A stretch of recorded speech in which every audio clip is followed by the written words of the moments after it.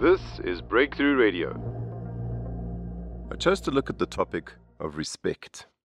What is the difference between demanding respect or commanding respect? It turns out that respect is something that we talk about, but we're not exactly sure what it is or how this thing pieces together. Or how do we gain respect, or how do we earn respect? I want to tease out the perspectives and not just be lost in one perspective. What does this thing we call respect mean? What does it look like? What does it taste like? What does it feel like? How do we recognize it? How do we see it in others, or how do we see it in ourselves? How do we communicate it? How do we treat each other? How do we treat ourselves? How is this thing that we call respect earned? How do we instill this in ourselves? Should respect be demanded, or is it just a state of being? And once you're in that state of being, does respect just ooze off you? Do you command respect, or do you demand respect? In other words, asking for it without actually earning it. Expecting respect without respecting others, or expecting respect without respecting yourself. Comes back to those ideas that we've heard before. Do as I say, don't do as I do. Is respect earned? Is it gained by someone telling you what to do? Or is it gained through looking at an example, or being the example? At the end of the episode, I'll fill in some more blanks and give you a lot more to work with, a lot more to chew on, and see what this looks like in your life. Myself, Andre, and Chet, the three of us, sit down and test out the new studio. There was no heads up about what we are going to talk about. Because I wanted to tease out the idea and not take the topic in a particular direction, I took this more from a coaching position. I was deliberately vague, and you'll hear their surprise. This turns out to be a very raw and direct podcast. Enjoy. So how about this one? Let's have a conversation. What does respect or gaining respect mean to us? There's going to be a twist. Ooh. The twist is we have the discussion first up, and then at the end of it, what we do is we park that, wherever that is, and then we go to the second person's position. What does it look like to them giving us what we are looking for? Oh, okay. Does that make sense? It will. I was thinking the same thing. I'm still trying to figure it out. What does it look like to them? Because the things that's really come up for me recently, I'm busy doing some other programs, or busy putting some stuff together. And one of the things that I'm listening to is, this is what you need to do. This is what it's got to look like, and screw other people. And if they don't get it, just leave them behind and just do your thing. And it's like, okay, cool, all thumbs up. When you talk to other people, as opposed to addressing them in a particular way, if you address them in a different way, that you'll get more out of them. Yeah. And this whole idea of going, okay, cool. So the one side, people say, you just be yourself, just as it is, stream of consciousness. But the flip side is, if you do stream of consciousness, other people on the other side, they hear the words, and I'm sure we've all heard this one going, it's not what you said, it's how you said it.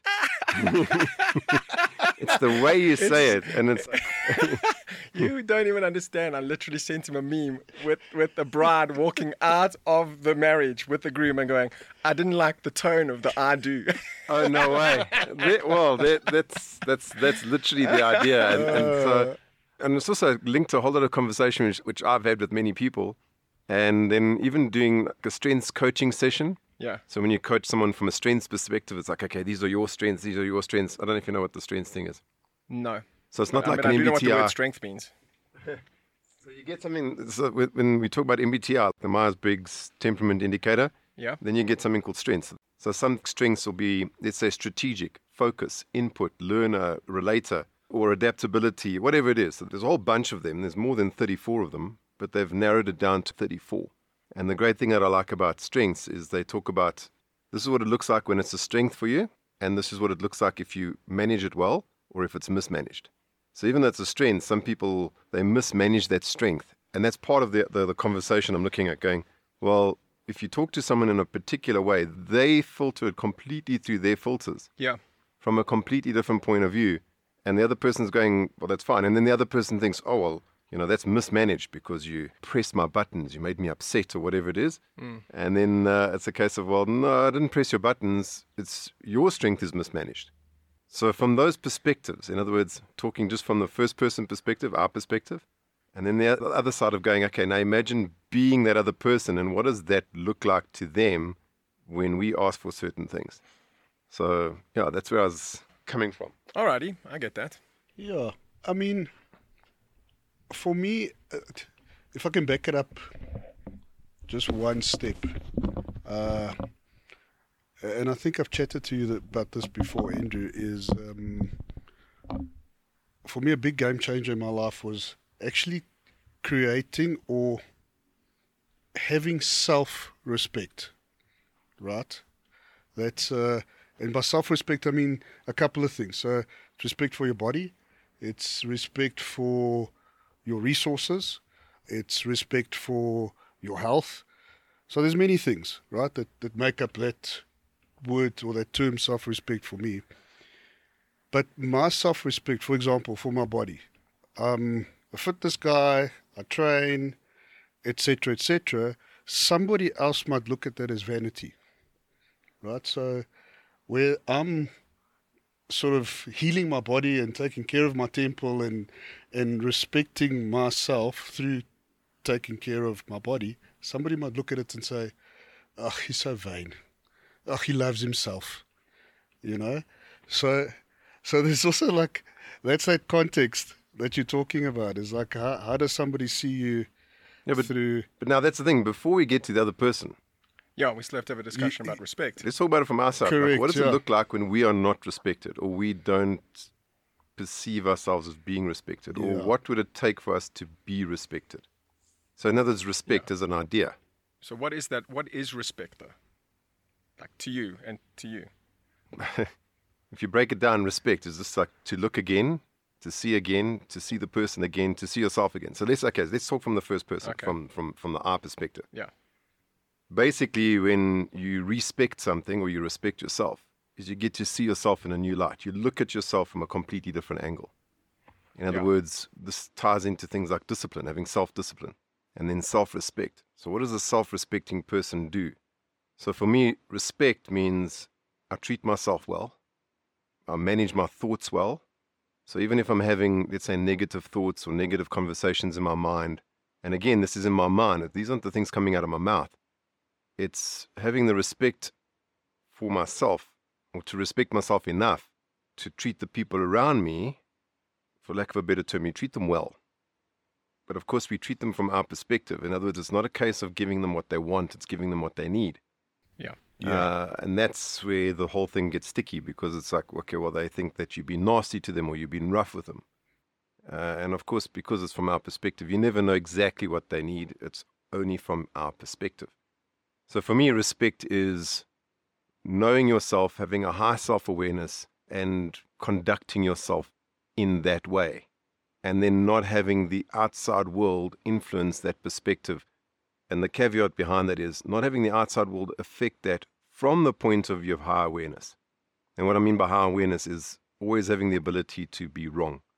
Always having the ability to say, maybe I'm wrong, maybe I've missed something, or maybe I didn't do it, let's call it I don't like using the right way, or doing it the correct way.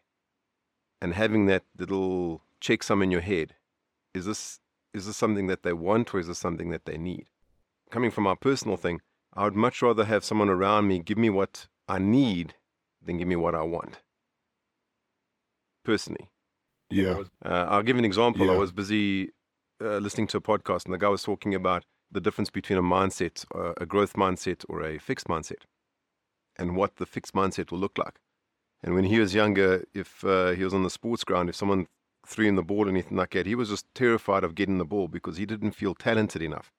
And that's the mark of a fixed mindset. In other words, this is my talent. But if you felt talented enough, people that feel talented will perform higher, or they engage more in the sport. And then that took me back in my past. And I remember I was put into the tennis court and people said I must go and play tennis. And then I found myself at home opening up the cupboards, even finding an old yellow plastic tennis things that you use for like a Swing ball. that swing ball, the pole that you stick in the ground. And I just find a tennis ball, and I just happened to have a wall with a slash stone in front of it. And I was like, I'm going to hit this ball until I can actually play tennis. And that's what I did. If there was something about shooting, I grabbed the pellet gun and I found myself just by myself doing that. Yeah. I started playing action cricket, and then I was house sitting, and this place I was house sitting at had a big tennis court. And every morning I'd grab a ball and I'd be bowling up and down that the tennis court. No one else is there, and it was for no good reason, and that wasn't any part of any high competitive side. So, I mean, where I was highly competitive in other sports. I'm talking about these are just ancillary sports around me, things that I just did. And in my mind, when I listened to what he was talking about, that related going, okay, so without me even realizing it or doing it consciously or having someone telling me what to do, if I practice this thing, I'd get better at it. That's the bottom line. If I practice this thing, I'd get better at it. So I just find myself practicing things just to get better at it. It's not that I was going to be the best in that field, and I wasn't really driven to do something so that I didn't look a fool. I just knew I could get better. I didn't know how much better. And then there were other sports which I really excelled in, and I don't even know if I had a natural talent for those things, but I was just so fanatical about them that I just put so much effort into it that I just did well in those other sports. Yeah, and that to me comes down to the whole thing of going through those processes and then participating in those sports, especially in the sports where I was competitive, and you find yourself standing on a podium and everything like that. People like super respect and all the rest of it. And for me, one of the things with respect has got very little to do with liking. There's a lot of people, there's not many, but there's a few people which I don't like them. I respect them, but I don't like them. I don't have to like you to respect you. In the beginning, that was a very weird thing. It's like, what do you mean? If you don't like me, then how do you respect me? But this is also, for me, a very masculine thing. Masculinity, besides male, female, masculinity, there's a big drive behind this thing or a desire of, just respect me. Or that masculinity craves respect. But what does that mean? That's where I'm going. So, me to speak. It's you, yeah. Okay, beautiful. Yeah, it's very interesting what you said there about the growth mentality, because I found myself being exactly the same way, for so long, and I think Andre's probably been the same. You find something, and you I think part of awareness is the realization that better is always available to you. So why not choose it? Like if you're going to do something, improve. Focus. Do it to the best. If you don't like it and you have no interest, then there's no reason to do that. But if you do have an interest in it, then why not practice? Why not throw the ball around? I mean, especially if you get enjoyment out of it. And there's a great enjoyment out of becoming better at whatever it is that you're doing. And it's interesting, this concept of respect, because I think it's also born out of the same thing. It's born out of self-awareness, that realization that you can grow and that you can become happier and that you can become better and that it's really just a choice. I remember when I was 15 or 14, my parents had gotten divorced. I was quite athletic as a kid, and then I stopped playing sport for years. And I just read books, and I disappeared into a fantasy world of books and make-believe. And I just was this glasses wearing, like low muscle tone, little nerd. And I remember coming second last in my school at cross country. The only kid who finished behind me was fat as. And they were packing the whole thing away. And I remember running in, and I just remember looking down at my body and going, no, like this is no longer going to do this reality. Were you fat as a kid?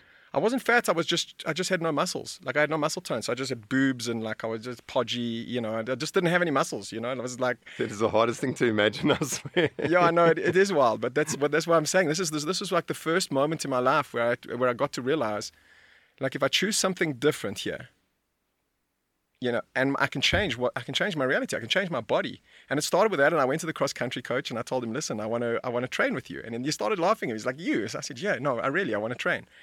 And part of the problem was that I was asthmatic. That was why I'd used that as a crutch over years as the reason to not do something. So when my parents got divorced, then all of a sudden you're like 10 years old and you can start going, well, I don't want to do this. And then you figure it out. Oh, if I just tell them I've got asthma, then I don't have to do these sports.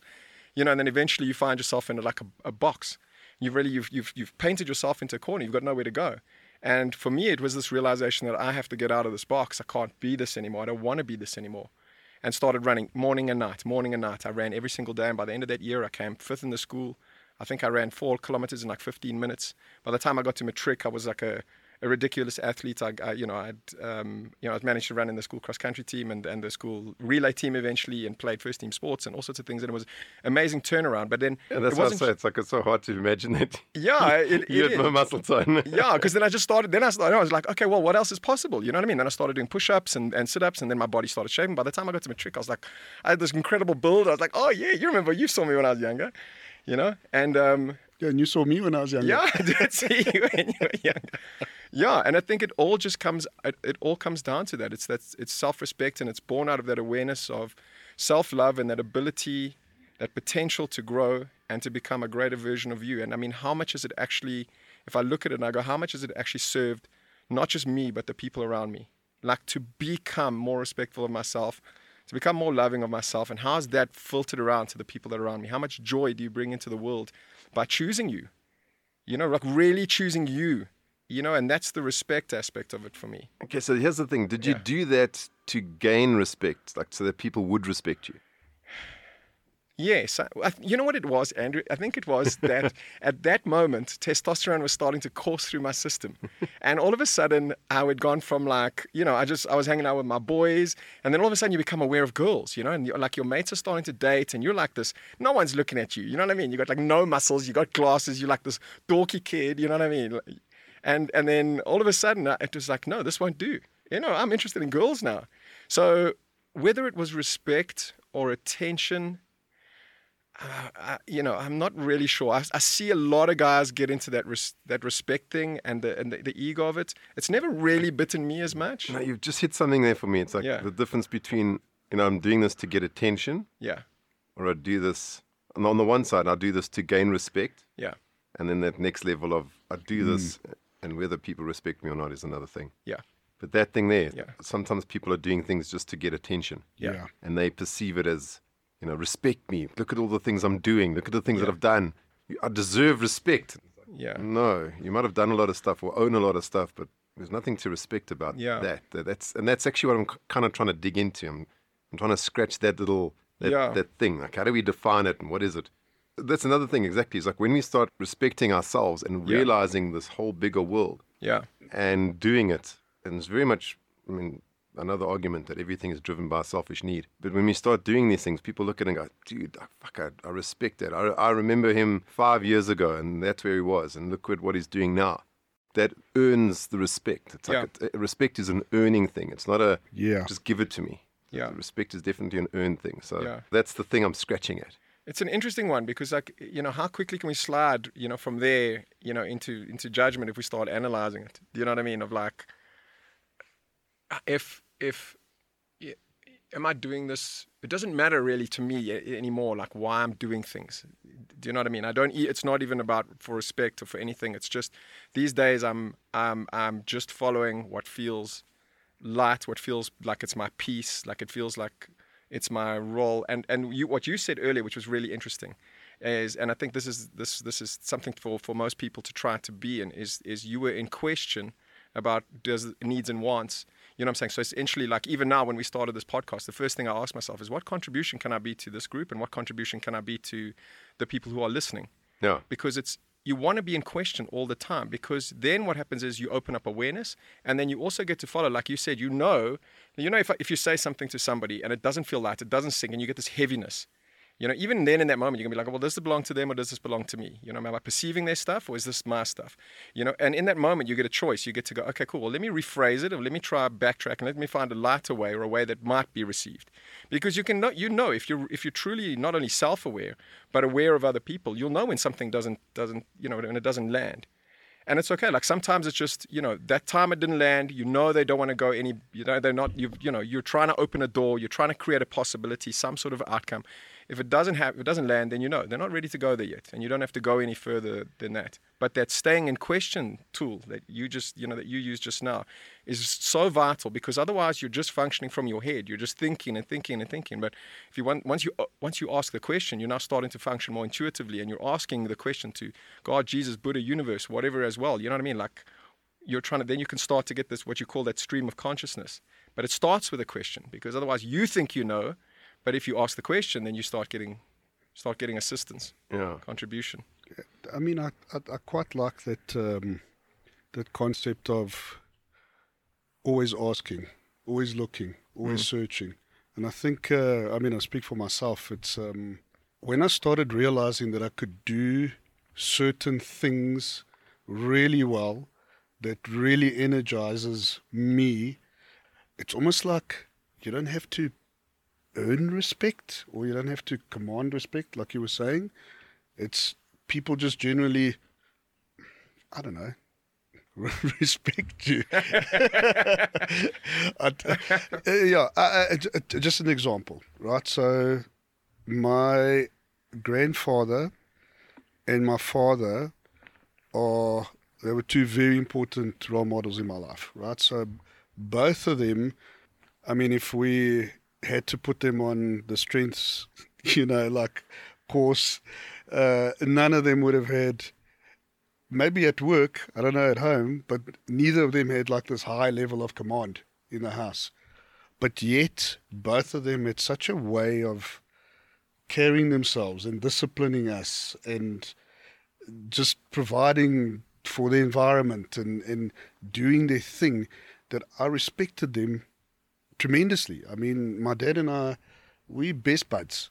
I have a high amount of respect for him. Did he command it of me? Which I know happens in a lot of parenting. You command that, you respect me. While you're in my house, you will respect my rules. Yeah. And you will respect what I say. My grandfather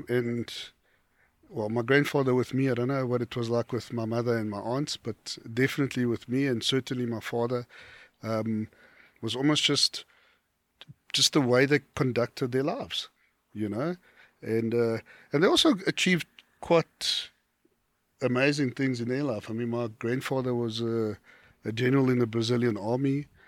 My dad was one of 10. Wait, you say a general? A general, yeah. As opposed to Andre, who was general surgery, yeah, major general. operation. Major operation. I was general of party, growing up. So it's just examples of, people in my life who never commanded respect of me.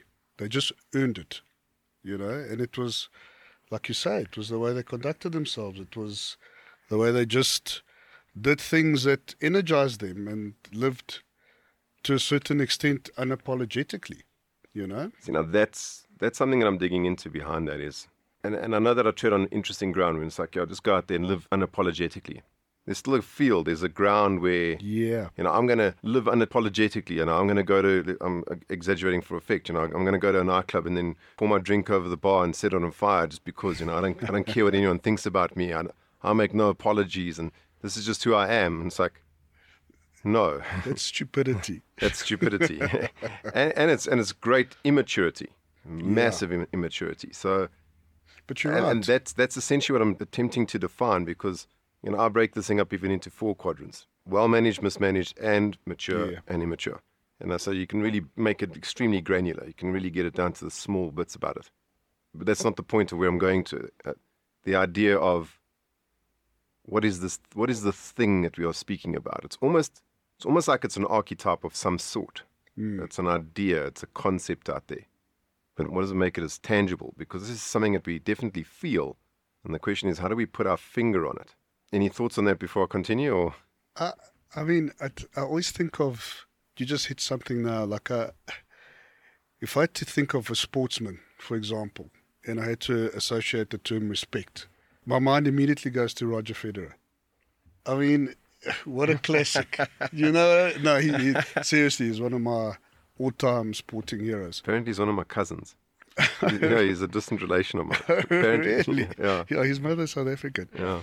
So it's kind of like you start talking archetypes, and then you go, respect, Roger Federer. That comes to mind. I don't know why, but it just did. And I guess, he was such a brilliant sportsman, and he was just being chilled and doing his thing, versus other tennis players who used to break rackets and... You can say their names, Andre. It's okay. Well, McEnroe's a legend. Come on. He's probably not listening to this podcast. McEnroe's a legend.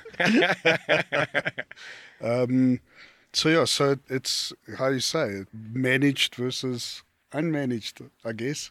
Yeah, it's interesting. One of the reasons why I put it like this is because whether it's well-managed, mismanaged, whatever it is, we have the feeling in it. In other words, when someone's busy talking to us, unconsciously, and that also goes back to self-awareness. So let's just work with an unconsciousness.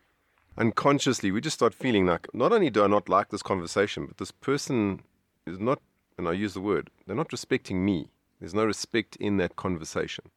and now we start to project, that person doesn't respect me. And we feel this. It's that I'm speaking about, because most of the time when we are being respected and we're respecting ourselves and all the rest of it, most of the time, when the waters are calm, we never think about it. It doesn't bother us because it just is. It's like, it's warm or the temperature's just right. You don't think it's a hot day today or it's a cold day today. If the temperature is very, mean, if it's just average, it's just a normal day. It's when it gets extreme. So when it gets really hot, we're like, it's hot today. Or it's really cold. Oh, it's cold today. But when the weather is good, we don't walk around. Okay, yes, we can say, the weather's good, but that's pretty much the end of the conversation. And for me, it's the same kind of thing with respect. We tend to feel it the most when we feel being disrespected in that sense. And it's not just something in my head. Obviously, I listen to people around me and I go, okay, cool. So what is that? Let's get a broader perspective. And I know I can very much speak from a personal point of view. I've always asked myself, or people have asked me the question, like, why are you this way? Or what happened in your past? Or what was your childhood like? Or, why do you see it this way? Whatever the way is. And the automatic answer is, for me, it's just like, this is just the way the world, this is the way it is. But it's not like that, and it's not like that for everyone. In other words, if I go back into my childhood or just go back to any particular time, the moment that I felt anyone, and I mean anybody, just literally talk down to me like that, to me it was just unacceptable. It was just unacceptable, and you're not going to get me on your side from that point of view. And that was just something that I instantly felt. I never said to the person, hey, you're disrespecting me, or I don't like your tone, or whatever it is. At that stage, I'm going back like right into my formative years kind of thing. Because at that stage, remember, when we were young, we don't have these constructs in our head. And we can't put words to them. Now, as we're older with experience, and that's essentially what I'm mining here.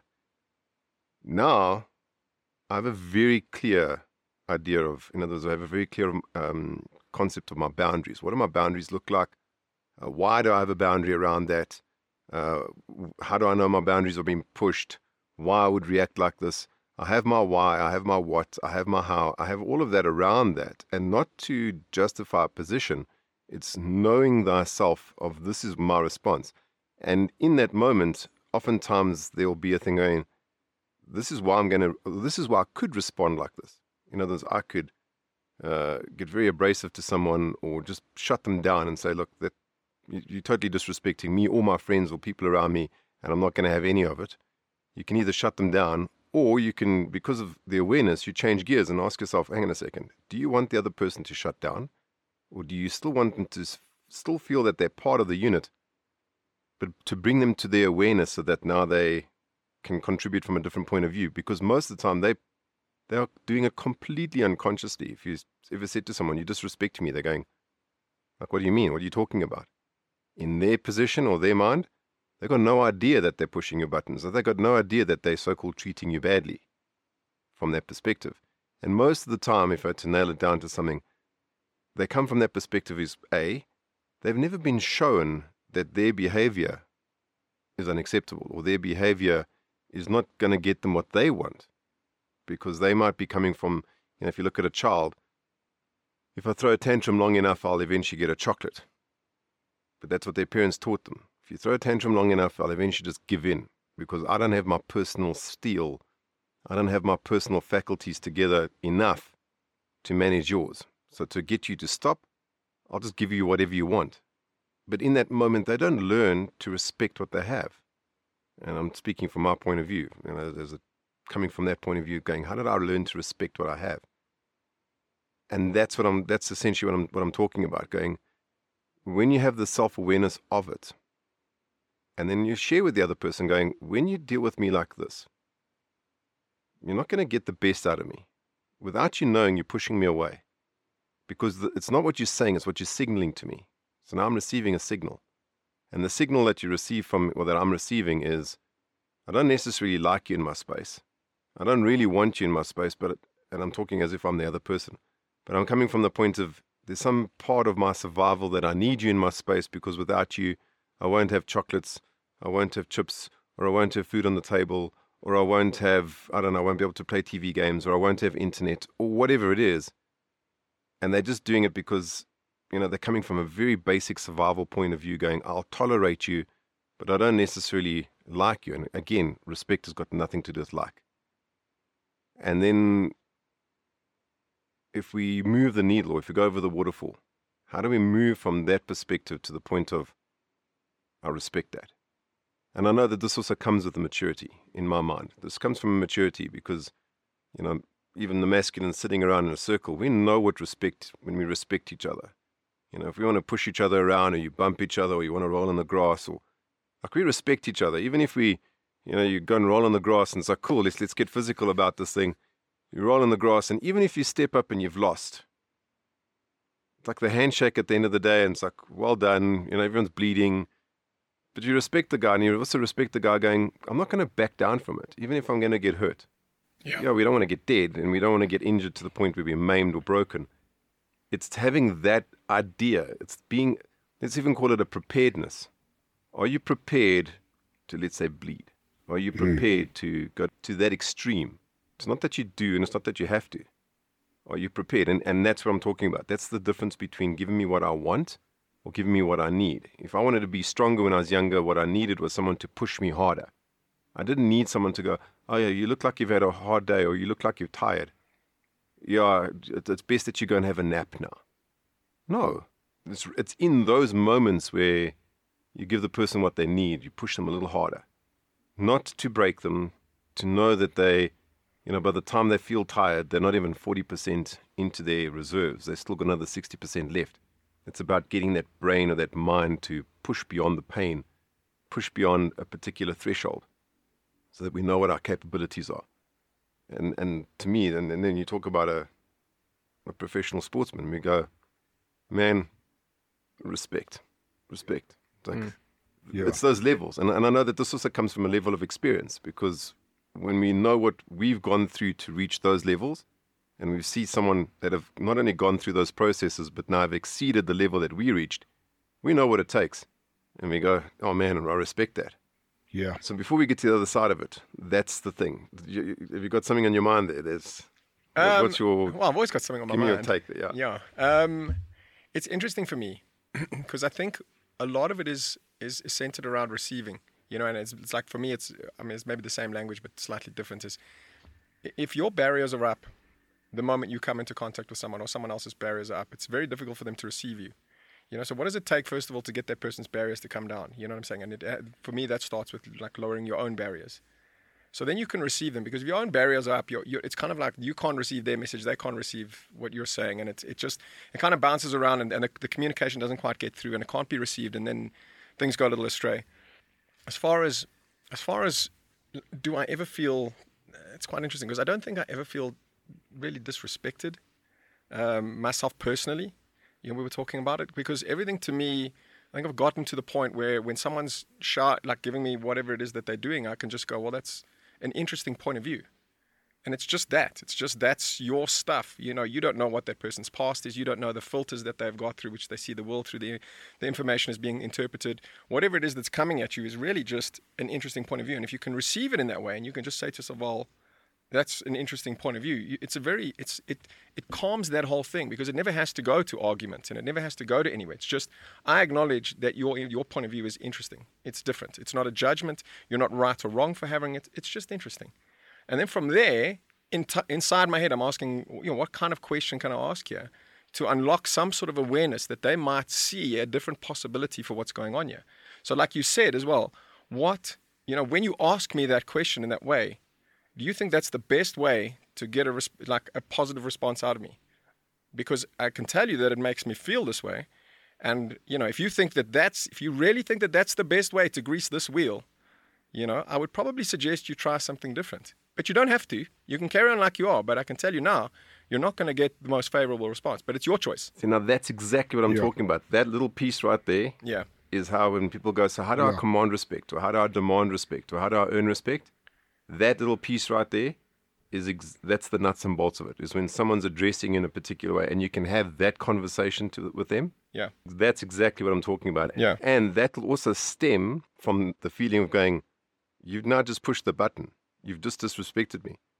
Most of the time, the response is a defensive response or an argumentative response. Reactive. Very reactive. Reactive. Yeah. That's exactly those nuts and bolts right there. That's exactly what I was talking about. When you can have that conversation with the other person going, do you think that that's going to grease this wheel? And that's what I was talking about. That's exactly what I'm digging into. That's the mechanism to get the person to awareness. Yeah. And then they realize, oh, hang on a second. And this is where it gets interesting, because it's not only that's how they treat you. They've been treating themselves like that. Yeah. And it pushes their own button. It's like, I haven't been respecting myself enough. It's projecting, it's spilling over to everybody else, and I'm not respecting anybody else. Yeah. Unfortunately, now I'm in an environment, or now I'm in a space where I'm with someone who respects themselves, and they have self-respect, and I'm treating them the way that I think is going to get me whatever it is I want, but for them, there's a firm boundary there. Yeah. And that is exactly my point of going, that's it. Yeah. But so let me just dig into that one more time. Yeah. So you know what I'm talking, that's exactly what you're talking about when you say that, when you're having that conversation, in my mind, and we're just obviously zooming into the topic of, there's a complete lack of respect. In other words, why would we need to have that kind of conversation with a person? Why would they feel that they can just disrespect you to any degree and you're going to eat whatever they give you? Well, there's so many possibilities around that, aren't there? I mean, is it a learned pattern of behavior? You know, are they just duplicating what they've seen from parents? And that goes back to this thing that you were talking about where, you know, because we think respect is earned, but it's not really. It's you are an example, and that's the thing. It's you know, because I work so much with kids, the greatest thing I keep trying to tell parents: it doesn't matter what you say to them. It doesn't matter that you label them or that you medicate them or you do whatever. They are going to copy you. It doesn't matter what words you say or what punishments you put in place or how you judge them. They're going to duplicate you.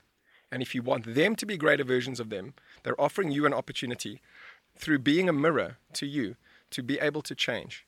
So right now, what you're judging them for is actually what you're judging you for, you know, and can you look at that as a parent and can you then change that? Because if you can be an example to them of change, they will respect you. That's when they will start to respect you. You can't command respect. It just doesn't, you can't. It's just not one of those things. You are either a person who's to be respected, whose people go, I want that. I'm grateful for that. For me, gratitude means I want more of it. You know, like when I go, you know, like when your wife, you know, when you're with your wife and you go, I'm grateful for her. Are you really? Do you always want some more of that? You know, but I'm grateful for certain actions. I want more of that in my life. Absolutely. I'm grateful for, that's when I know, you know, and it's, for me, it just comes down to that. Like there's such a strong gratitude aspect to respect. I'm grateful for you because you influence my life in a positive way. In some regard, that's why you don't have to like them, but they can challenge you. Their example, you know, David Goggins, I think his attitude is nuts personally, but I can get behind a lot of what he's saying. You know what I'm saying? I respect it. The fact that there's a human being out there that is such an outlier that he's pushing the envelope so hard and so far in a certain direction. Is it for me? No, absolutely not. But I can respect it. Do I like him as a person? I'm not sure I'd want to sit down at the same table with him, you know, and have a conversation. I don't think I would. I don't think I'd have as much fun as I would with like my boys. Yeah. But it's that anything that challenges you or creates a possibility for you to change and gives you something to look at and go, more of that in my world, that energy. I want more of that. Then that's when that respect starts. You know, and I think it's just happened with with us three men that are in the room. I think we are to be respected, or just because we're examples. You know, we live exemplary lives. Now, there's a twist I'd put on it, because there's also something in my head. What's the difference between commanding respect and demanding respect? Yeah. Commanding respect is just being. Okay. Demanding it is, you will give this to me. And the question is why? What is in your makeup that I must? Yeah. When the answer in the other way is, it is in my makeup. It is. And you just command it. It's as you're saying, your grandfather or our grandfathers, you never mess with them. You know, it's one of those things like when your father gets home, it's like, oh my gosh, I'm going to die. It's like, that's commanding it in that space. They don't demand it. It's just being. I was going to say, for me personally, if I'm talking about respect, on the one hand, a lot of it's got to do with trust. And on the other hand, it's got to do with conflict. Right? So I'll get to what I'm thinking. So if you're in a position where, and I keep saying it because it's something that changed the game for me, was self-respect. That was a big game changer for me. And that completely changed my life on so many levels, you know. And you touch on the point of respecting your boundaries and your space. I mean, that's so important.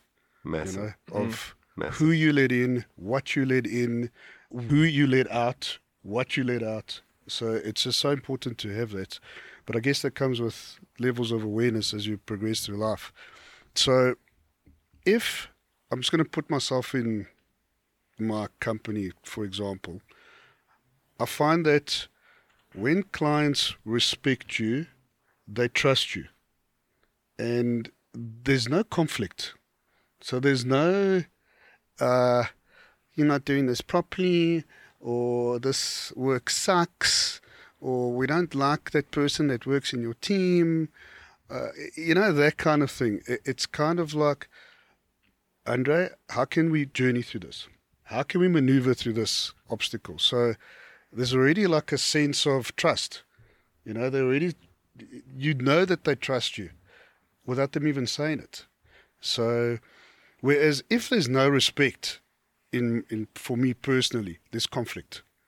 There's always some kind of conflict. Yeah, that's what I'm talking about. There's a button. There's a button. There's like conflict. something. It is. It's friction.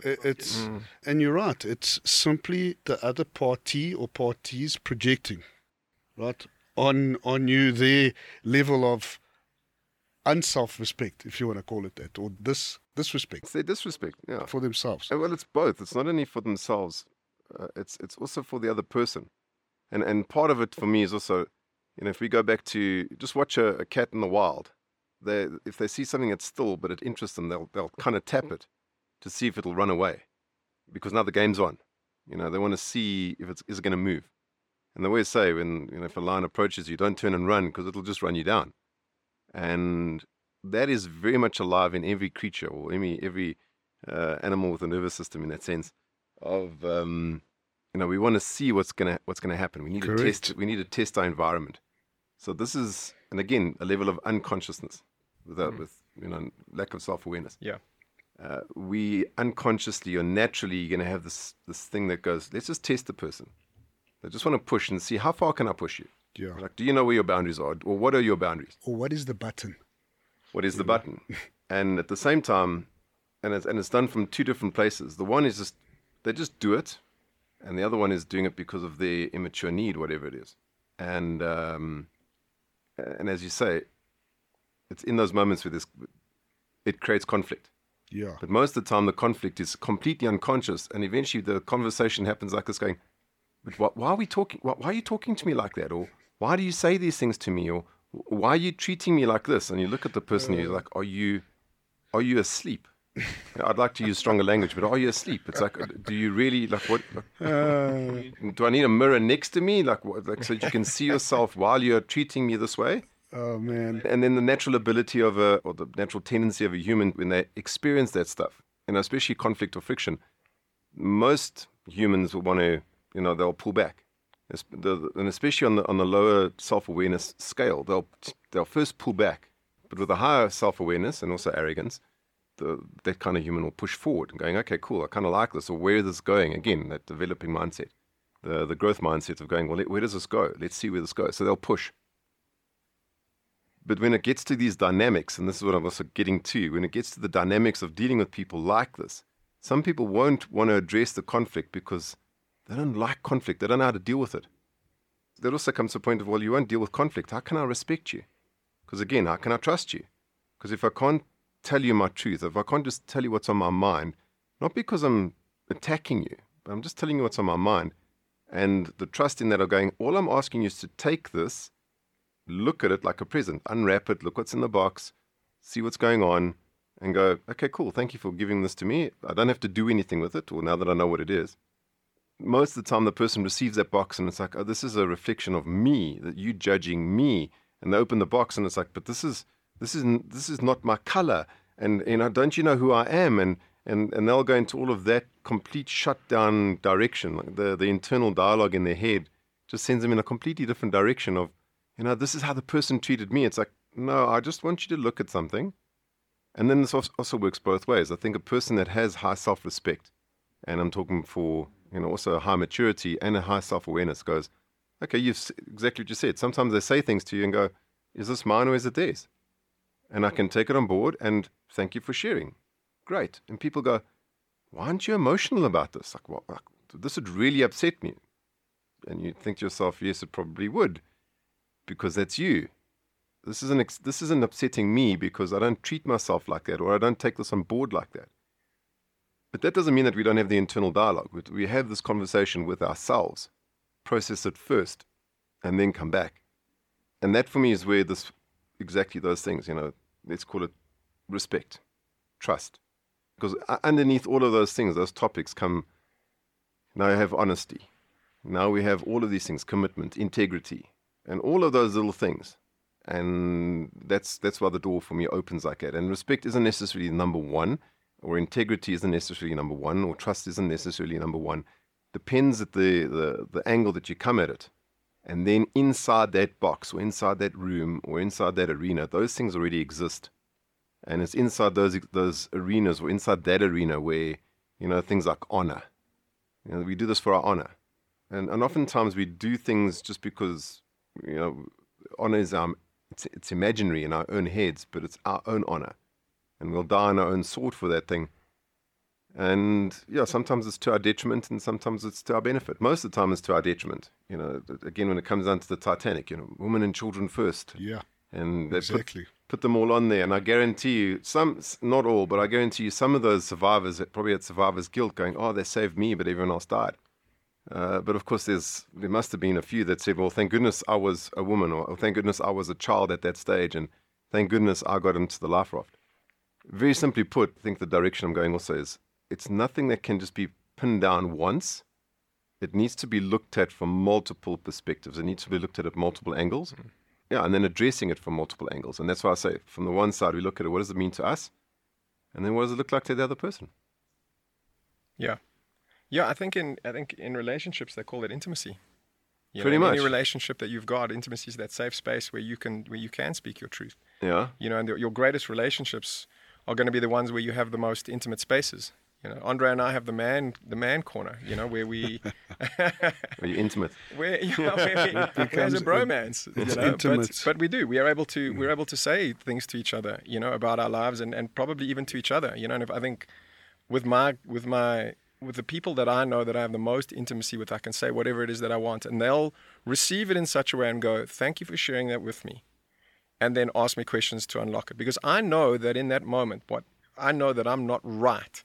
You know what I'm saying? About something that I'm sharing. I've got an angst in my world. I've got something I'm trying to process. I've got something that I'm trying to shift. I'm not trying to make the other person wrong for what it is. That's the thing, and that's the problem. It might be wrong anyway, but I'm kidding. But I mean, it's not. It's that I've got this thing, and I want to talk about it. Like if I'm in a relationship, like I'm kind of between relationships now, I guess you could say, or But I do know that if I have a relationship again, I want to be able to have that, to have that intimacy where I can go and speak and it's going to be well received, and it's not going to be, oh, this is now about me. It's not about you. This is about, even though I'm saying to you, oh, I've got this problem about the way that I feel about you. I'm not saying that you're wrong for the way. I'm saying that I want to process and I don't want to feel this way. So I just want to tell you this to make you aware of it so that if I seem off or I seem strange, this is what's going on in my world. And can you be a contribution to me anyway? I don't want you to change it. I don't want you to change. I just want you to hear me and offer me a question or some perspective back that unlocks me from this, because I don't want to have buttons.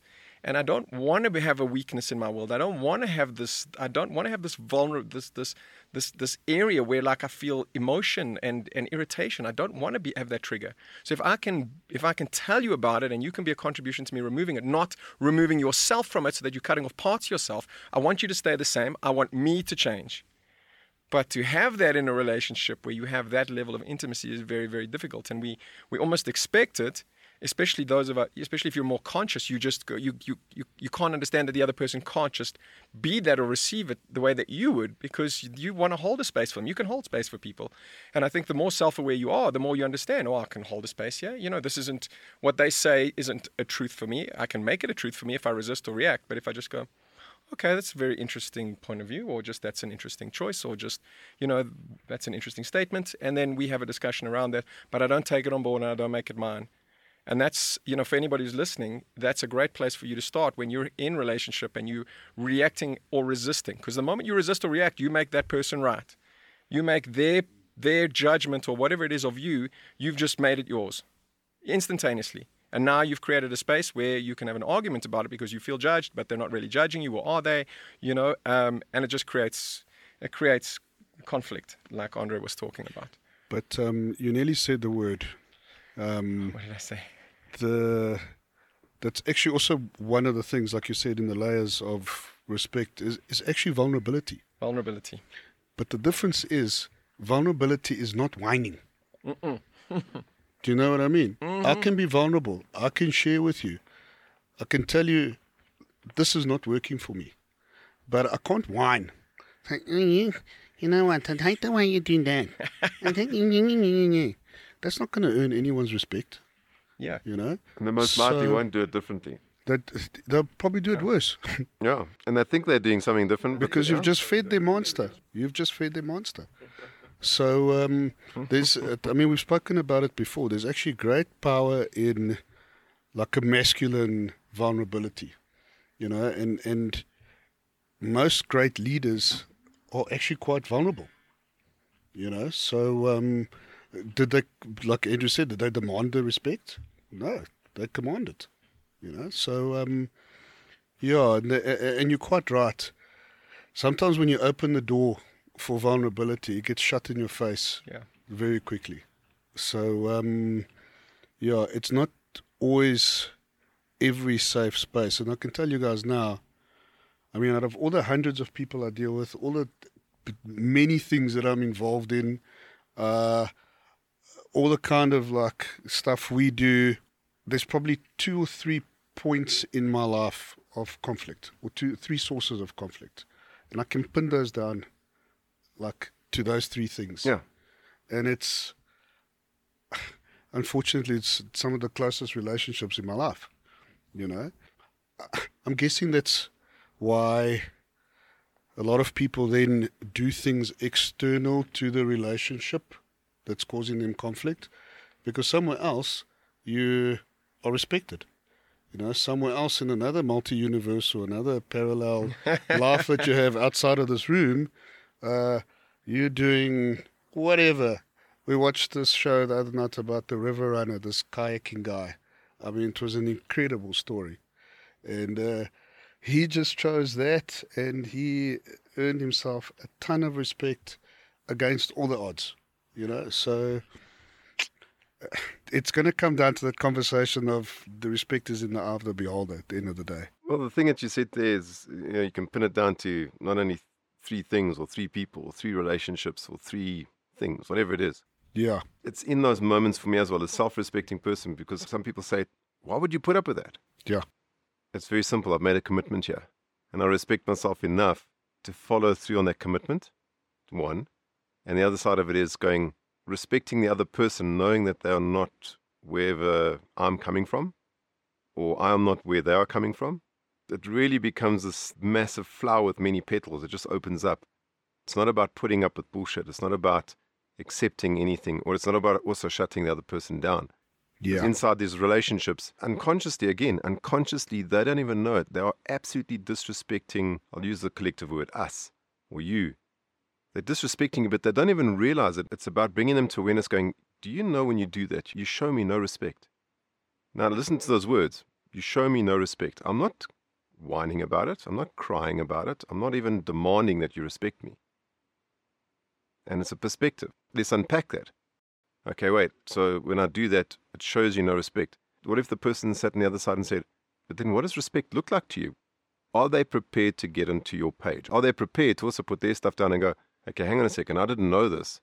Now we're going into relationship side going, but you're very important to me. It's important that I show you that I do respect you. This is bordering the word, I don't know if it's the same for you guys, but for me, it's the word love is even coming in here. It's when you love the person, or you love the relationship, or you love the process, whatever it is. Now you're bringing in a high degree of love and caring into this whole process. And you say to the person, do you know that when you do that, you're showing me no respect? I'm not saying you need to change. I'm not saying you need to even do it differently. Because let's say the person, now I'm going to play a scenario.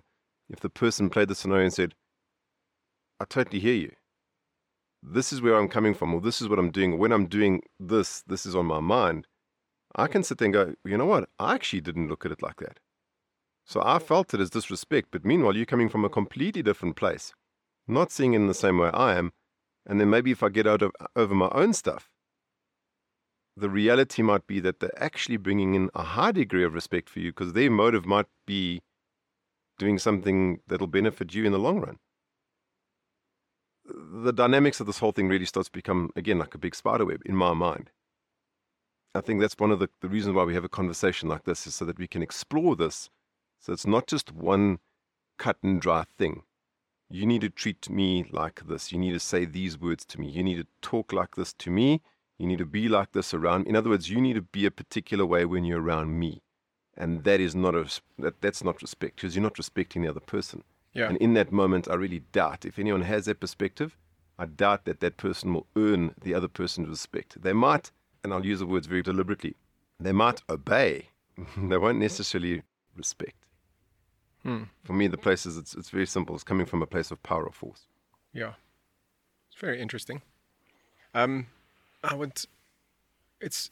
me, it's interesting you talk, and maybe we'll be jumping the gun a little bit, but just about if a person, because you can perceive what somebody else is thinking about themselves. You know, if a fat girl walks into the room and she carries herself well, you know what I mean? She flows in a sexual energy, you know what I mean? She's confident in who she is. Your mind doesn't go, fat pig. Do you know what I'm saying? But if a girl walks into the room and that's what her thoughts or feelings are about her, the way she carries herself, you can perceive that. You can hear their thoughts and you can perceive it as an energy. And in the same way, somebody who doesn't respect themselves can't really expect to command respect if they don't respect themselves. And it's the same thing with love, really. You know, it's kind of what I've been going through right now in my relationship that I'm kind of separating from, is this person commands love from me or demands love from me, but doesn't love themselves. In the same way, doesn't respect me, but doesn't respect themselves and wants me to respect back. Same thing with gratitude, etc., etc. And it's all this. It all stems back to this thing, you know, where people want and demand or desire this thing from you because you are, I guess, you are a great energy that they want some of that. But you can't. It's not on demand. You know, you have to. I want. Yeah. You must. You have to. You have to. It's like, okay, totally get that. Yeah. Can you have the same conversation with yourself before you have it with me? No, but that's not how the game's played. Yeah. Because you must, because I want, and you must. I don't know how to play that game. I know how to play the game, and I know how to win the game. But at the end of it, we can have one winner, which would be me, and and we'll have a loser, which will be you. And in a way, we'll both be crying because I know that I've hurt your feelings, and you will feel hurt because that's how I play. Yeah. So I'd rather just not play this game. And then when people from the outside see, but then why did you do that? Because I already know what the alternatives look like from my point of view. Exactly that demand of you must, you have to, you will, you need to, you know, this is the world I was raised in, or whatever it is. Great, I'd love to give you your needs. Can we have a conversation about it? It's like, no, there's no conversation to be had. You just must. Yeah. Well, in that moment, that doesn't feel like you're respecting me as a person or just me as an energy, or you're just not respecting you don't even respect the situation because they just don't know what it looks like. Yeah. And that's what I'm actually digging into. What does it look like? Okay, so along those lines then, if you had so much self-respect for yourself, could anyone else disrespect you?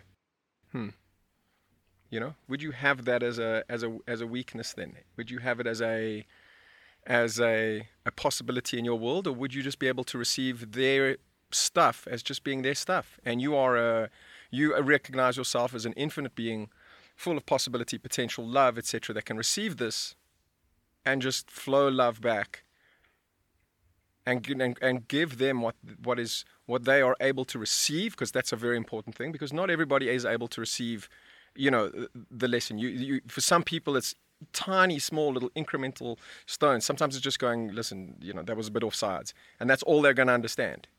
You know, for some people, you can really unlock something great. You can create an epiphany in their worlds that they will go. It shudders them and they go, wow. But they have to be prepared to receive that. And that's where that question of, you know, what can this person receive right now? And then and then whatever comes out of your mouth next, you can flow, because you know you've asked the question. It's already, that's you unlocking and flowing. And if it doesn't land or it feels heavy, then you have that choice through question and following the energy of the situation. You can go somewhere else. But, you know, if somebody doesn't want to change and somebody doesn't want to have a look at what is, you know, then there's only so far you can go. But you I believe you have the possibility, the potential to never feel disrespected. Well, I was going to say, so if you feel disrespected, what level of self-respect do you have? Right? So, I mean, yeah, and for me personally, it comes to those three spots in my life. Yeah. Where it's usually where I feel, okay, I'm disrespected. Then I question, okay, what level of awareness am I? Because I tend not to feel the fire. I tend to, Andrew talks about it, you shut down and you go into the forest. Like a man. Like a man. And I go and chop trees and go and throw things around in the bush and, excavate holes and climb mountains and break ankles. It's all code like for that. Drinking.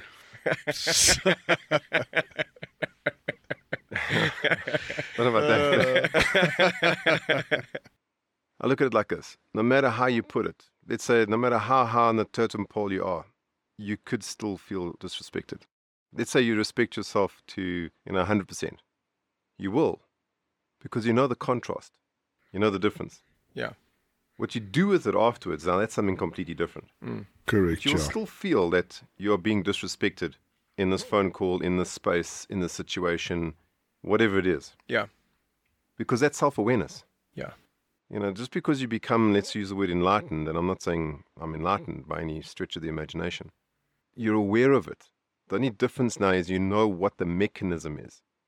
Because when we are unconscious to our emotions, our feelings, and these things are strange to us, or we use these things as directives, I feel angry, so my directive is let's kill everyone, or let's shout and scream, or go bananas, or be belligerent, or be nasty, or whatever it is.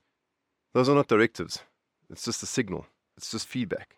To me personally, I think it's the unconscious one who never feels disrespected. If someone says, I never feel disrespected, and especially listen to the voice tone, in that moment they do know what it feels like, and they are disrespected very regularly.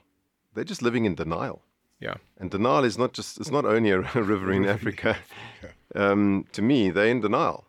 The question is, what do you do with it afterwards? Because this is my perspective. Yeah. And I make it clear when I say it's my perspective. It's not that you need to take it on. This is where you command respect. Because if you can feel it and stay present, if you feel it and be with the person or be with the process and go through the motions, go through the steps, go through the recipe, it doesn't mean that you need to stay in the situation. It doesn't mean that you need to live there. It doesn't mean that you need to, bend your will. It doesn't mean any of that. It's to stay present in that moment. What you do with it afterwards. Yeah. To answer the question, if there was a question, if you respect yourself to a high degree, or if you have high self-respect, would you ever feel disrespected? My point of view, yes, you would be. Because now you know it and you recognize it very quickly. And now, here's the thing. The way the brain works in the way that it needs instant feedback so that we know exactly where it is. If a child was naughty, let's even take an animal. Let's say a dog was naughty a week ago, and then today you walk in and suddenly now you need to discipline them. They've got no connection between what is actually going on. There's no language, there's no communication. If a child was naughty last week and suddenly you want to discipline them this week, and suddenly it's like, hang on a second, there's a massive gap between these two things. When the event, and let's call it the result or the repercussion or the cause and the effect, are very closely linked, our brain recognizes it. That's how we experience a trauma. And if we have a trauma, if let's say we fall off the bike, we're riding our bicycle and we ride into a car, the smell that you get in the nose, the light, the colors, everything is being stored instantly. So your brain is going, this is what happened in that moment. If you're out in the wild and you hear a lion really close to you, your brain's going to know that this is now. You're not going to just start feeling fight and flight or freeze next week. You need it in the moment. So a high degree of awareness is knowing in the moment and then knowing what to do with it in the moment. Yeah. And the best is to catch it. So the moment that you feel it, or the moment that the person does whatever it is, or in the moment that we do it, it's also great having another self-aware person around you to go, hey, do you know what you just did? And the person goes, what do you mean? It's like when you use that voice tone with that person, or when you said that to me, or when you said that to the other person, do you know that you did X, Y, Z? Oh, shit, no, completely unconscious. Thank you. No need to take it personally. No need to get upset about it and just go, I didn't see it that way. Or how about this? You know what? I get that you look at it from that point of view. That's not my point of view, and that's not why I did it. let's unpack this box. Let's take the furniture out and let's take a look what it looks like. Yeah. And by the end of it, we pack it back. You can still walk away with your same opinion, but now you've got a different perspective. Or at least, like you vacuumed the floor. The whole environment is just a little fresher. But when we're living in a stale point of view going, I've had this point of view since I was 3 years old and I'm never going to change it. I'm not willing to give up that point of view because mommy and daddy always gave when I just behaved like this. Yeah. Just because you disrespected your parents and they allowed that, doesn't mean that I need to be that because I'm not your parent. And in fact, if you want me to parent you, then let me give you a taste of my particular flavor of parenting. And again, it's just a perspective. Yeah. What I finally land on, and this is if I had to land the plane, no matter what the perspective is does this move you forward? Does it get you to a better space? Does it get it to a place where we can now start to really see each other? That whole avatar, I see you. Or does it actually move us away? Correct, yeah. Because if it's moving us away on a consistent basis, eventually, like two ships in the night, eventually just so far away that there's no relationship anymore. If the boats were parked together in a dock, their relationship is they're next to each other, they're close. But if you go out to sea and then one boat is suddenly over the horizon, eventually there's no, if you use the word relationship, because you're so far apart, and it's just in a perspective point of view. If your perspectives are so far apart, what kind of relationship do you really think you're going to have? No wonder you're going to have conflict, you're going to have disagreement. One person's going to say, look at the storm, the other person's going, look at the sunshine. And the only thing is because you're on different sides of the planet and you're both seeing, let's call it the reality. You're seeing one thing and I'm seeing something completely different. Or we're just looking in two totally different directions. But yeah, I get to the point of going, what does it take to stop looking in your direction, look in the other person's direction just for a fraction of a second, and maybe with a bit of luck they will look in your direction, because they probably won't.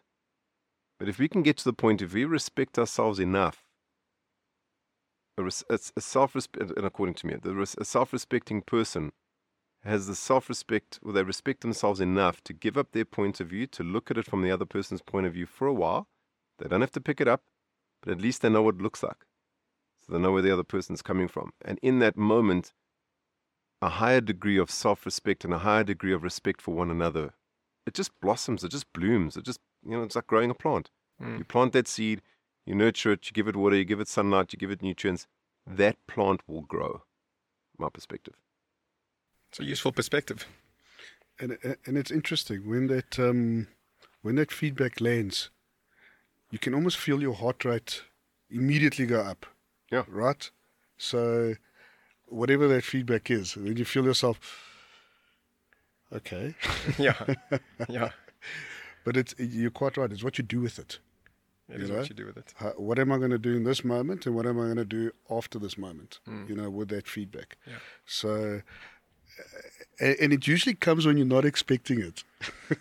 In the blind side. It's always like a blind side. For me, night out for me and it's then the you best. get the It's the post-mortem. best time. The best time the is when best you're time. not when you're not expecting to actually be respected, and suddenly it's like, holy shit, they do respect me.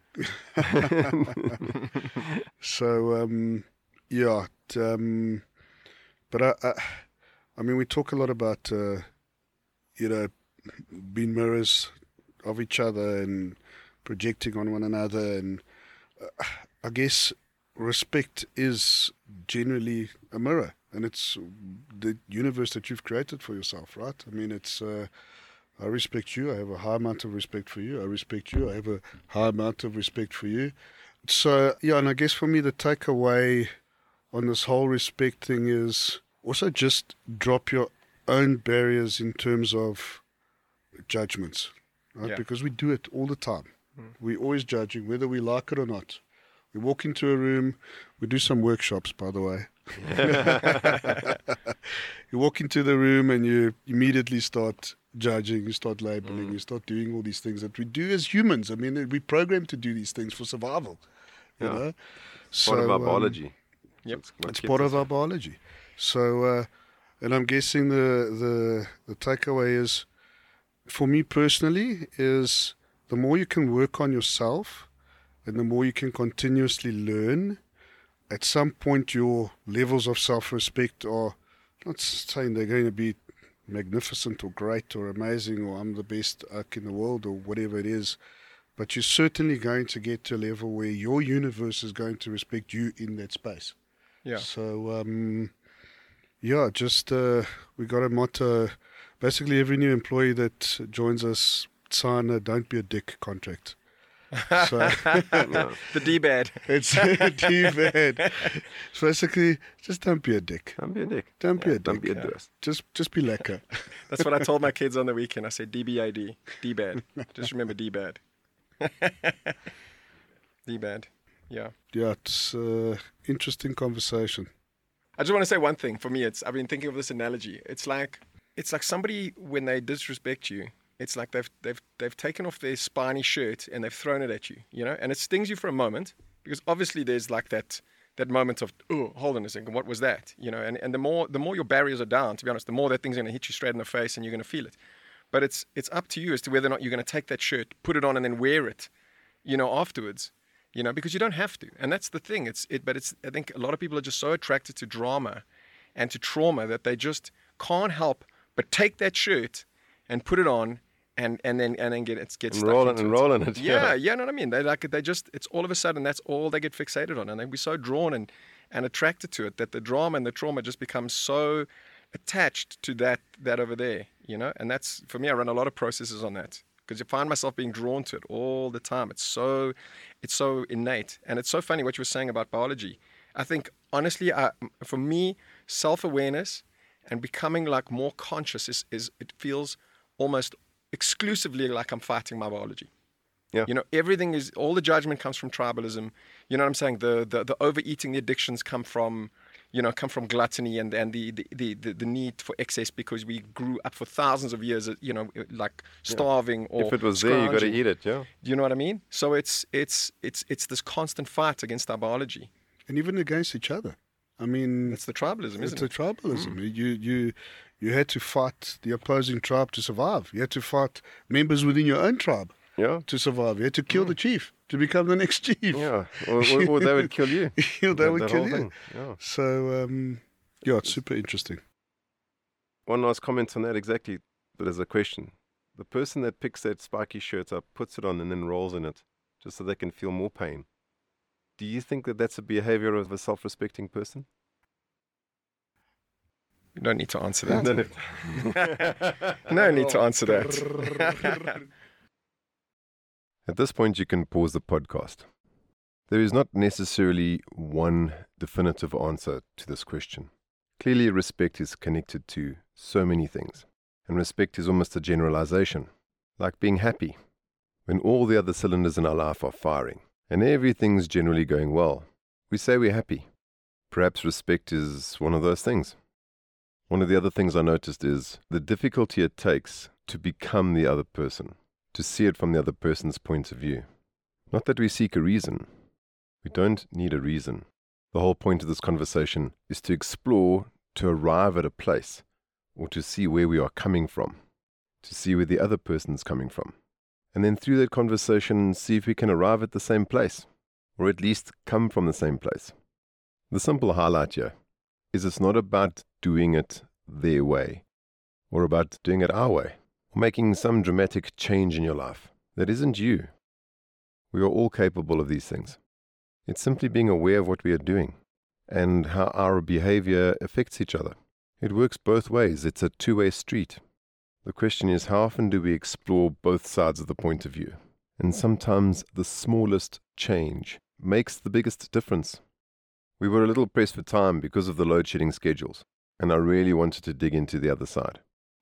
Yeah, so let's see if we can spin it around. Let's look at it from another point of view. Let's see, can we put ourselves into the position of the other person and almost, with a little bit of satire, play the role of being them?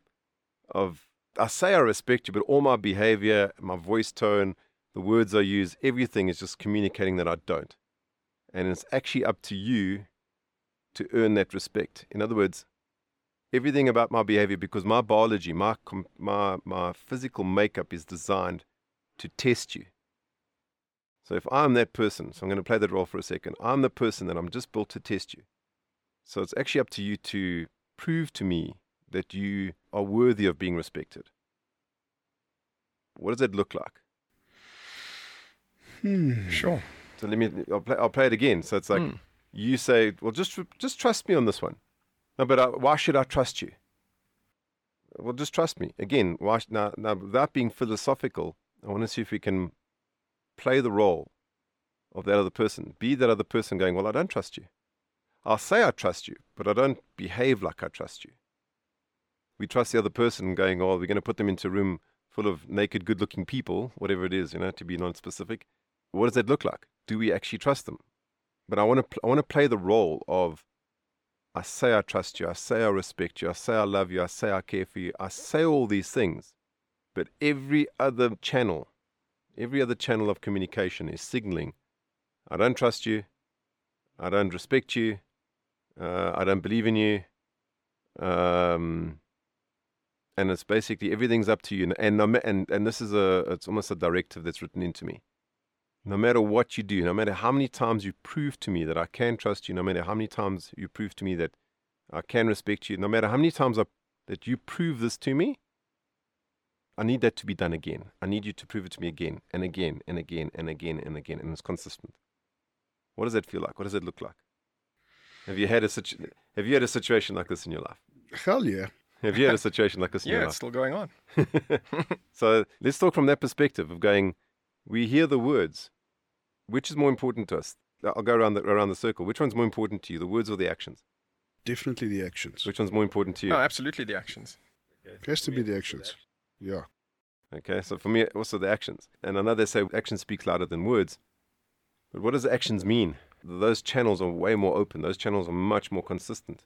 So if you say you respect me, what does it look like? If you say you trust me, what does it look like? And I'll go around the circle again. Does it mean that the person needs to do and behave exactly what you say they should do? No. Does it mean that they need to do and behave exactly the way that you want them to? No. Okay, and I'll answer for myself as well. No, it doesn't mean that they need to behave in a particular way or they need to do it my way or everything that they're doing is wrong.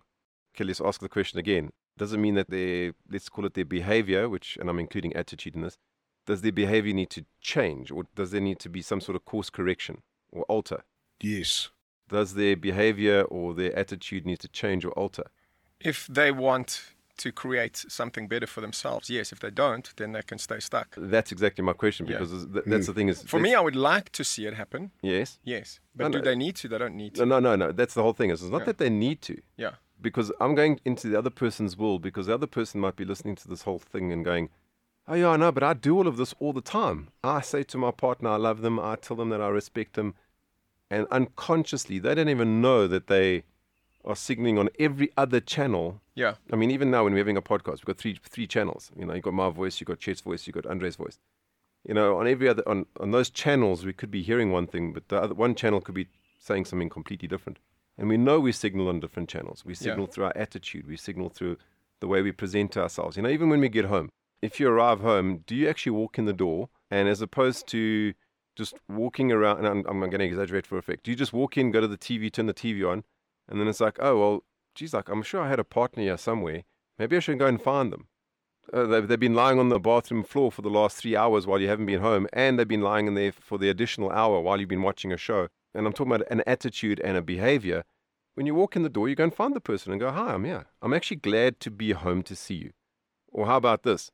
If they're not home and you are, and they arrive home and you're upstairs or downstairs or on the other side of the house, do you stop what you're doing, go to them and go, hello? In other words, this is what a behavior looks like. Yeah. To show the person that you actually do love them, you trust them, you care for them, you respect them. You go to them and say, oh, how's it going? How was the drive? Or, I'm glad you're home. Hello. Just stop what you're doing for 30 seconds. Go back to what you're doing. Am I off about this?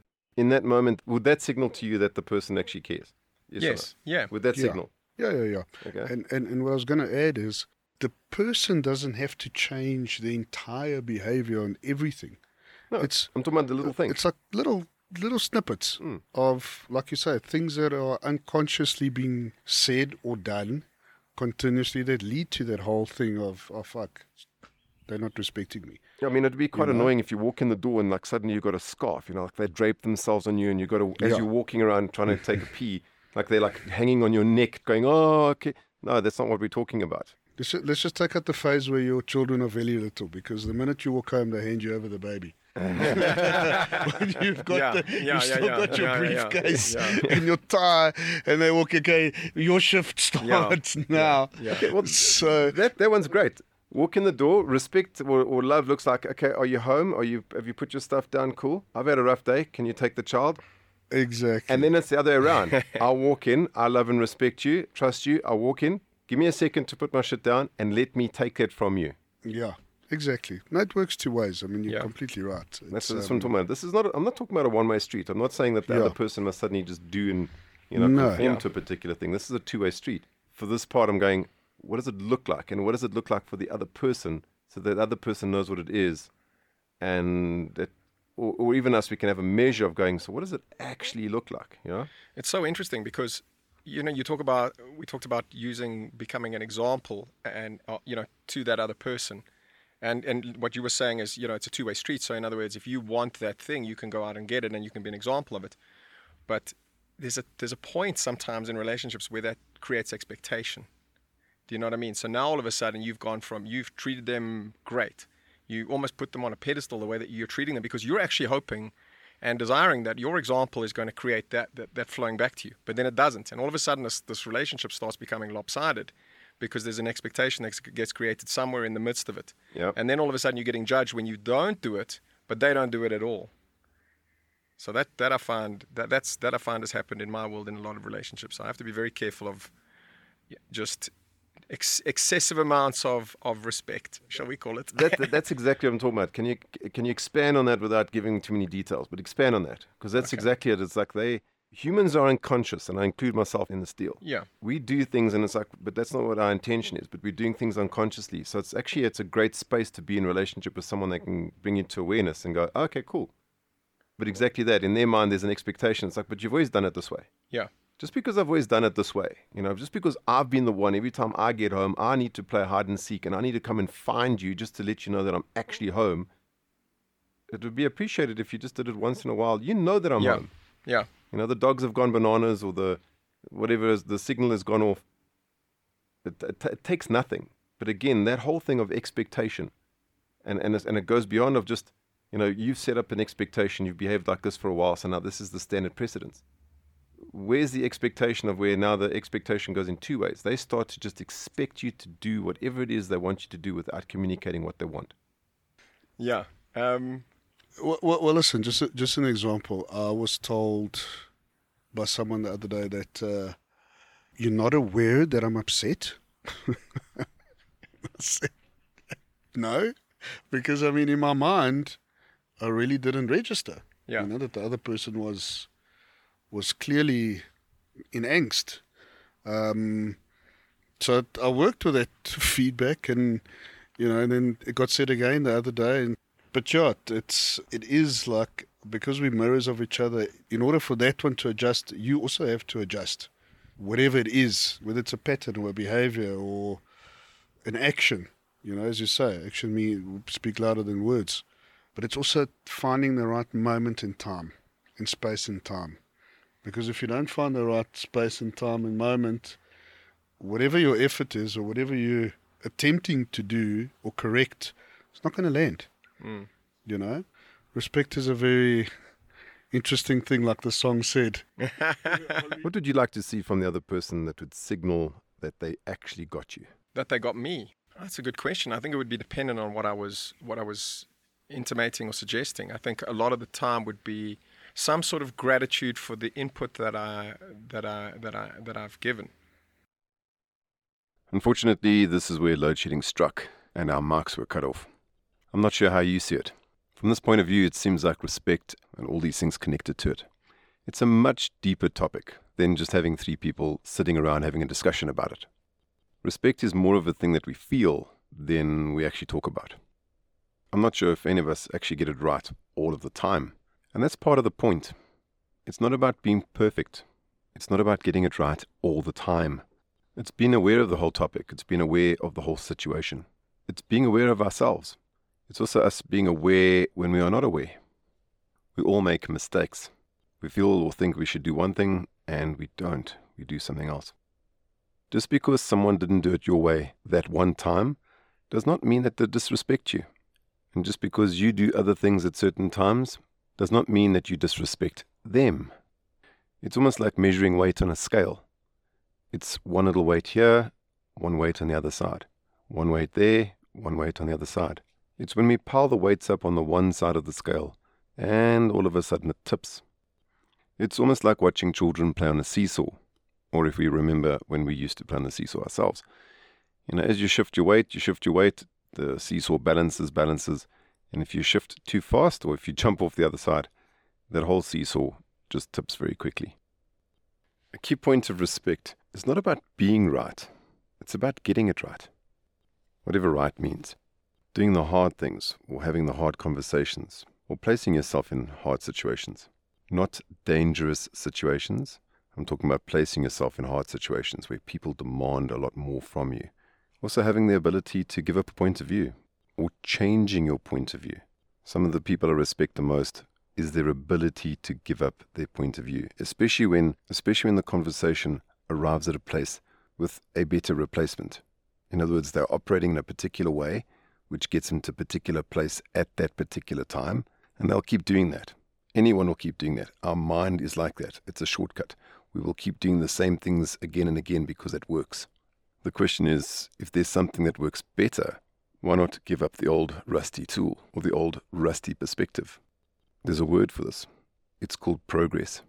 I know there might be some shock and horror in this. There was a time where telephones were connected with a wire, connected to a wall. And there was also a time where the telephone didn't exist. It's called progress.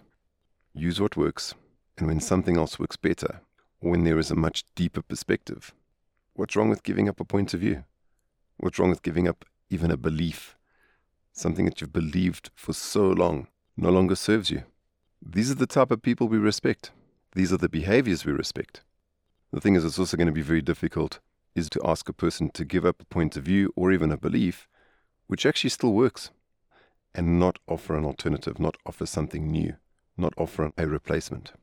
The strange thing for me is when there is a replacement or an alternative, and that alternative is not chosen, especially when the alternative is much more effective and much more efficient and has a much more direct path to where you want to be or getting you what you want.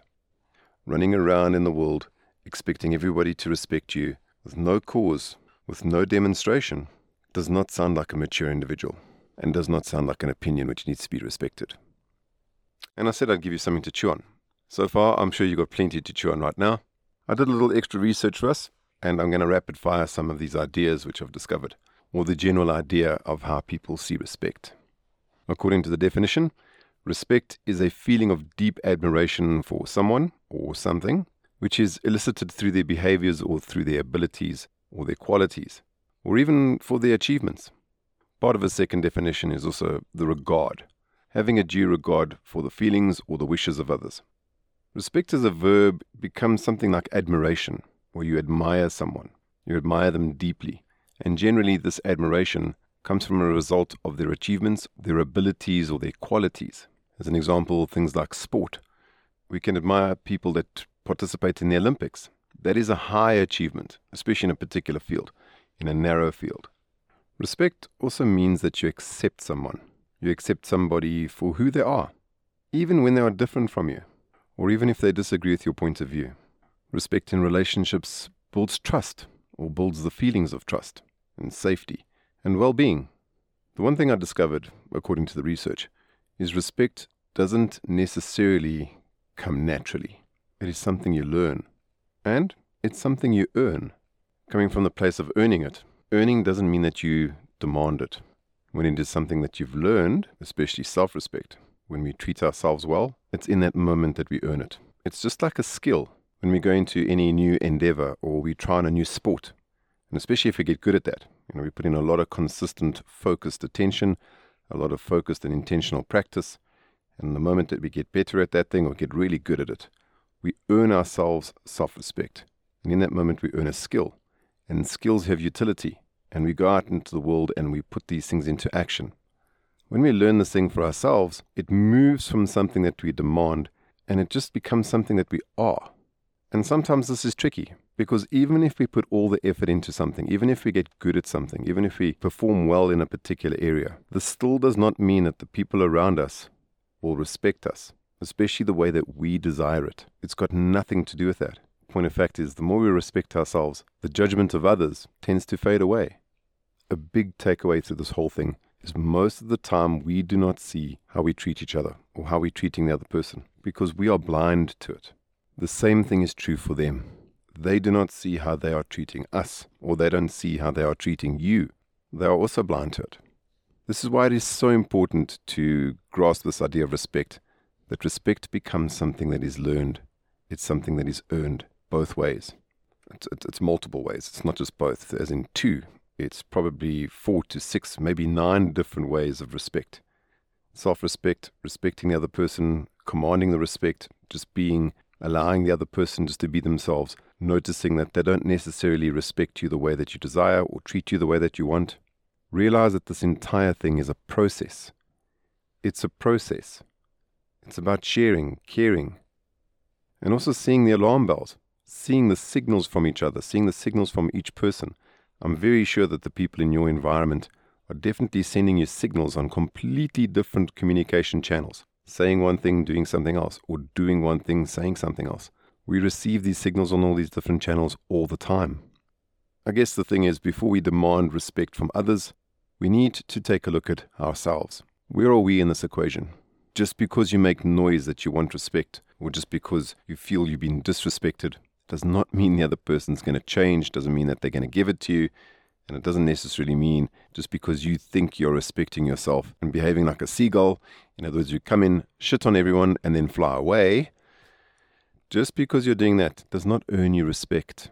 Oftentimes respect is quiet until it boils over, like boiling milk.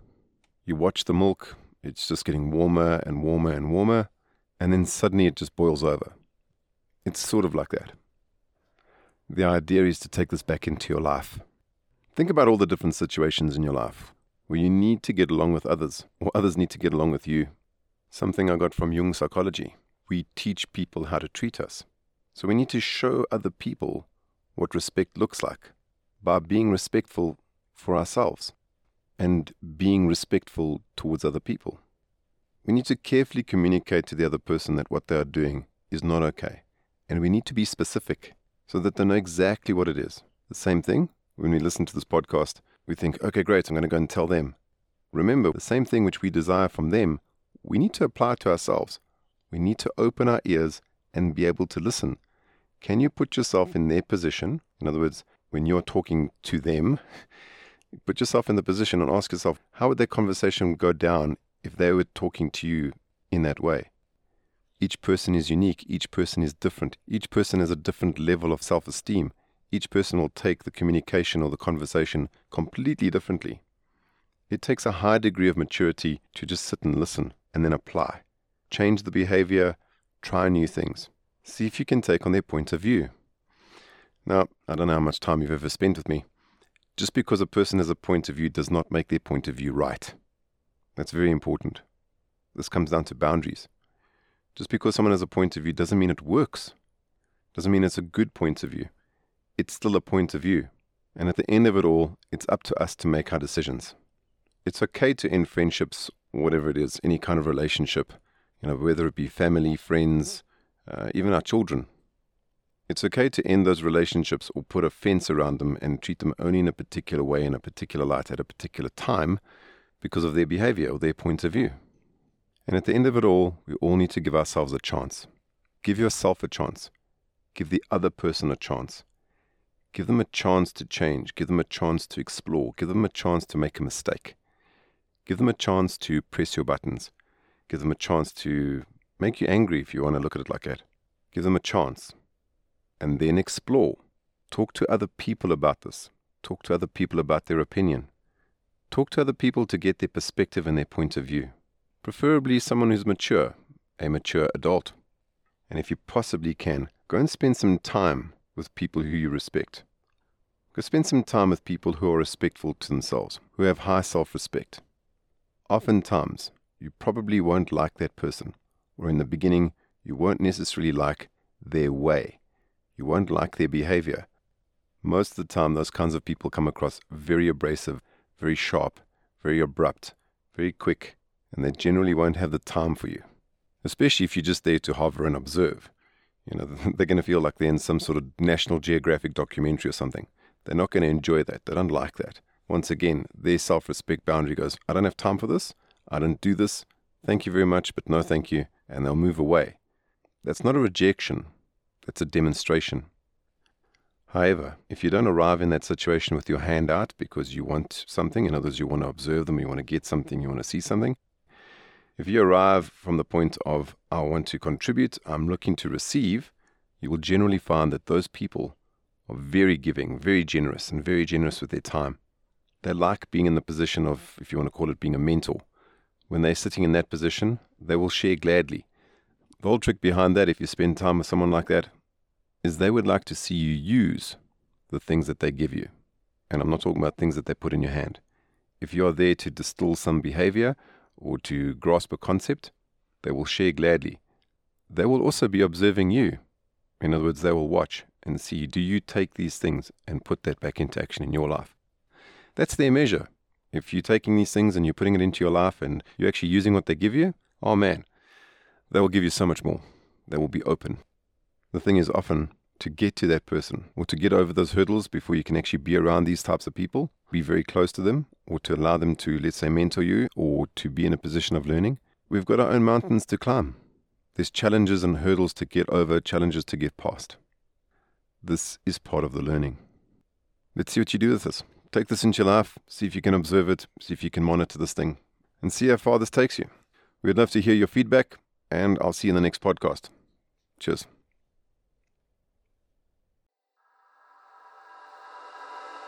Thank you.